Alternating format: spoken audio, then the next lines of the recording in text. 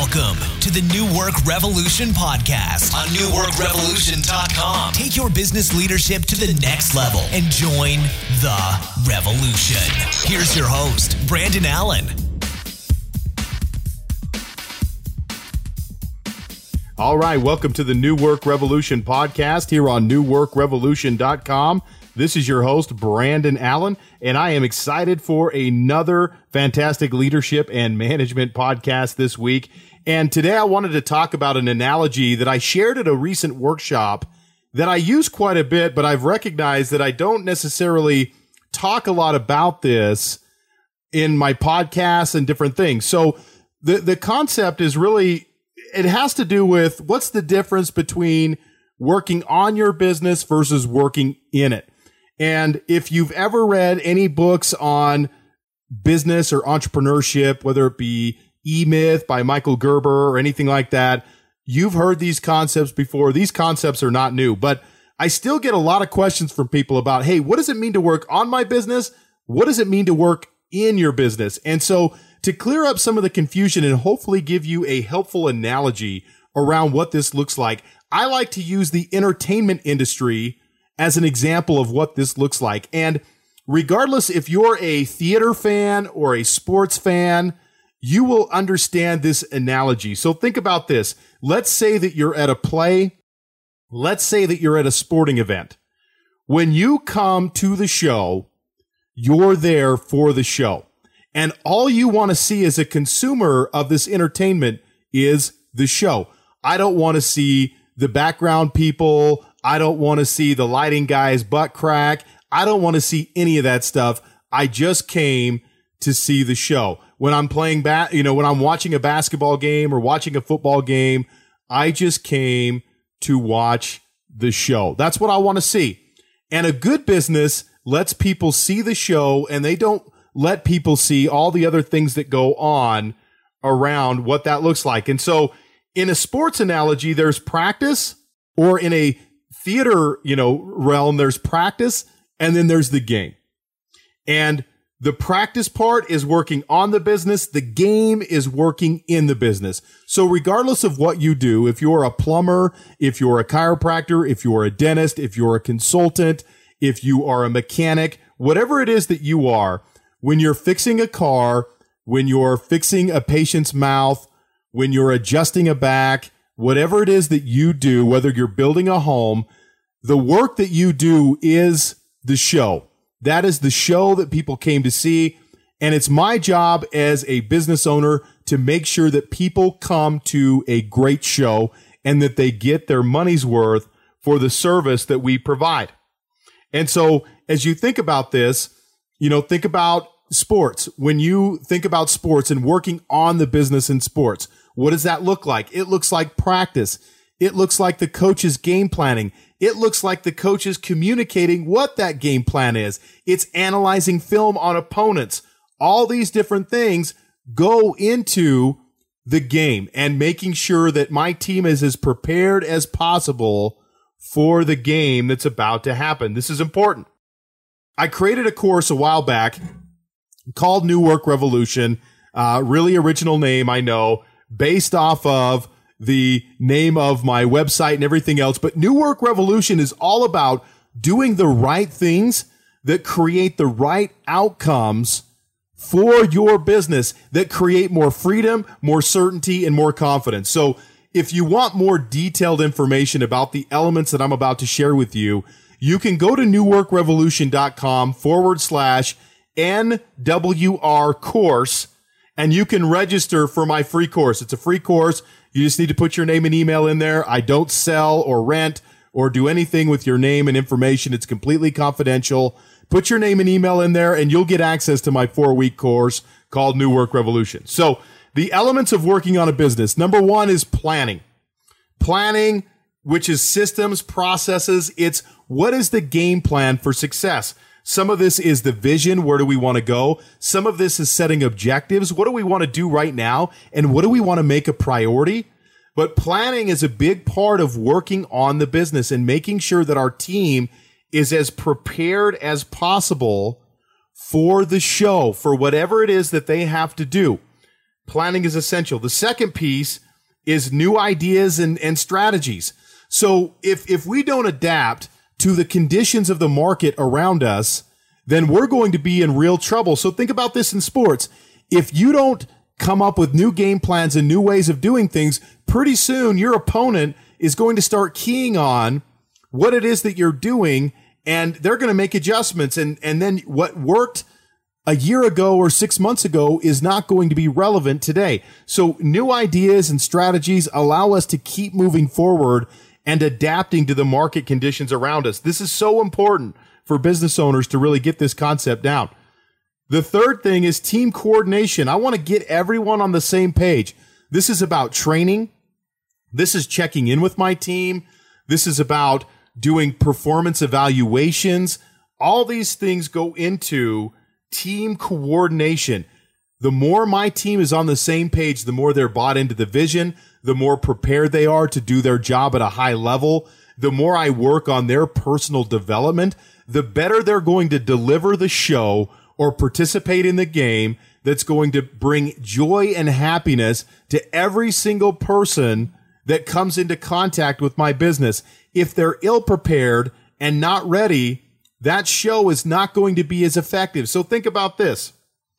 What would you do if you went to a play and no one had memorized their lines? What if you went to the theater and you thought you were going to see Rent and no one knew what the lines were? They were reading it. You would be pissed. You would be upset. Now, I'm not a theater fan, but you would be upset by that. I can only imagine. So team coordination and preparation is critical. If you don't have time set aside for this, you need to have time set aside for that. Number 4, getting people to the show or the game. So marketing is important. I've got to let people know that there's a show or there's a game going on. With all due respect to Kevin Costner and Field of Dreams, it's a great movie. I love it. But if you build it, it doesn't mean they're going to come. They're only going to come if you build it and you market the shit out of it so people know it exists and they want to come, and you've given them a compelling value proposition to see the show or to come to the game or whatever it is that you're doing, so that they actually get up off their couch, get in their car, and drive to see you or call you or whatever it is that they're needing to do in order to participate in what you have to offer. You've got to let people know that there's something going on that they need to participate in, and that's where marketing comes into play. And there's a lot of different ways that we market inside and outside of our business. That's great, but we should be doing all of that if we want to be truly effective and take our business to the next level. So let me go over those elements again. Planning, which is a lot of systems and processes, operations. Number 2, new ideas and strategies. Number 3, team coordination, getting everyone on the same page. Number 4, getting people to the game or the show, or in essence, marketing your business. Those things have to happen. So think about this. Just to kind of further this analogy, and I kind of alluded to it when I talked about team coordination, but what would a game or a show look like if no one prepared for it? And quite frankly, there's a lot of business owners that don't prepare for the show. What would it look like if no one prepared for it? You would have people who didn't know their assignments. You'd have games where people didn't know plays. People weren't executing. It would be a mess. Now, at some level, it would be okay and things would function at a certain level, but it wouldn't be as good as it could be, and it would lose a lot of entertainment value as a result of that. It would be totally chaotic. How good would a team do if only one person tried to take it upon themselves to win? So I know a lot of business owners who are the rugged individual who they put the burden of all of the success and failure of their business on their shoulders, and they just tell people, get behind me because here we go. And think about that in a game situation. Let's think about Michael Jordan. Michael Jordan, greatest basketball player ever. I mean, I don't care who you are. He's the greatest basketball player ever. Think about Michael Jordan. Even Michael Jordan needed Steve Kerr, B.J. Armstrong, and people like that to help them win games. Now, Michael Jordan is a bastard to me because I'm a Utah Jazz fan, and I can still remember him hitting the game-winning shot over Brian Russell in the finals to win the NBA championship. But as many times as he's done that, and even though he pushed off, he still made the shot. As many times as he's done that, I can tell you as many other times as he's deferred to a teammate or had a teammate take the big shot to win the game, because Michael Jordan understands that it's about team. It's about getting the whole team coordinated, and that's what brought ultimate success to the Chicago Bulls. When Michael Jordan first started out, scored a lot of points, did a lot of great things, made it to the playoffs, but he lost to better teams. When they learned how to be a team, they performed much better. And if you think about it, using the NBA analogy, think about someone like Carmelo Anthony. And Carmelo Anthony, who plays for the New York Knicks, he's one of those guys where you say, look, if you never want to see the ball again, pass the ball to Carmelo Anthony, because once you pass it to him, that's it. It's like a black hole. No one's ever going to see the ball again. And therefore, Carmelo Anthony takes a lot of grief from people for not being a team player. And quite frankly, he's not that successful as an NBA basketball player. Not that successful, regardless of how many personal accolades he has. Quite frankly, his teams have never been all that great. They've never been a serious contender for an NBA championship. And so, regardless of how good you are, you've got to prepare for the show. You've got to prepare your team for the show. And if you think about your business like a theater performance or a ballet performance or a musical performance or a sports game, you will know that preparation is key. We can't show up to the game and just hope that it works out, because if we do, sometimes it might work out, but there'll be a lot of other times where it doesn't work out. And that's very frustrating. And so when we talk about implementing this and making it a reality, that's why rhythms are so important. We've got to have rhythms for when we market. We've got to have rhythms for when we work on the business and creating that space. We can't do it when we have time left over, because you and I both know that time left over never, ever comes. And if you look at your schedule right now and you say, Brandon, I don't have the time in my schedule right now to work on my business, it's just not possible, I'm too busy, then my suggestion to you is you figure out a way to create that time and space. And if you don't have coaching to help you with that, then you should get coaching to help you look at your blind spots and identify ways that you can uncover time so that you can work on your business. Because if you continually to show up to the show half prepared, you're not going to put your best foot forward. You're robbing your team and yourself of your ability to really express your value in the ultimate way. So I hope that analogy is helpful in working on the business and working in the business.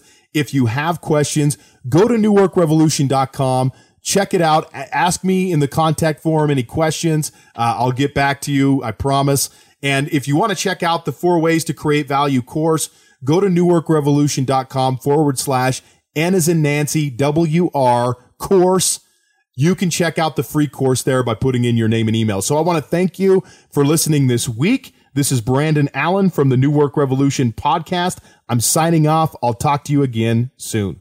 Thanks for listening to the New Work Revolution podcast on newworkrevolution.com. Until next time, take your business leadership to the next level and join the revolution.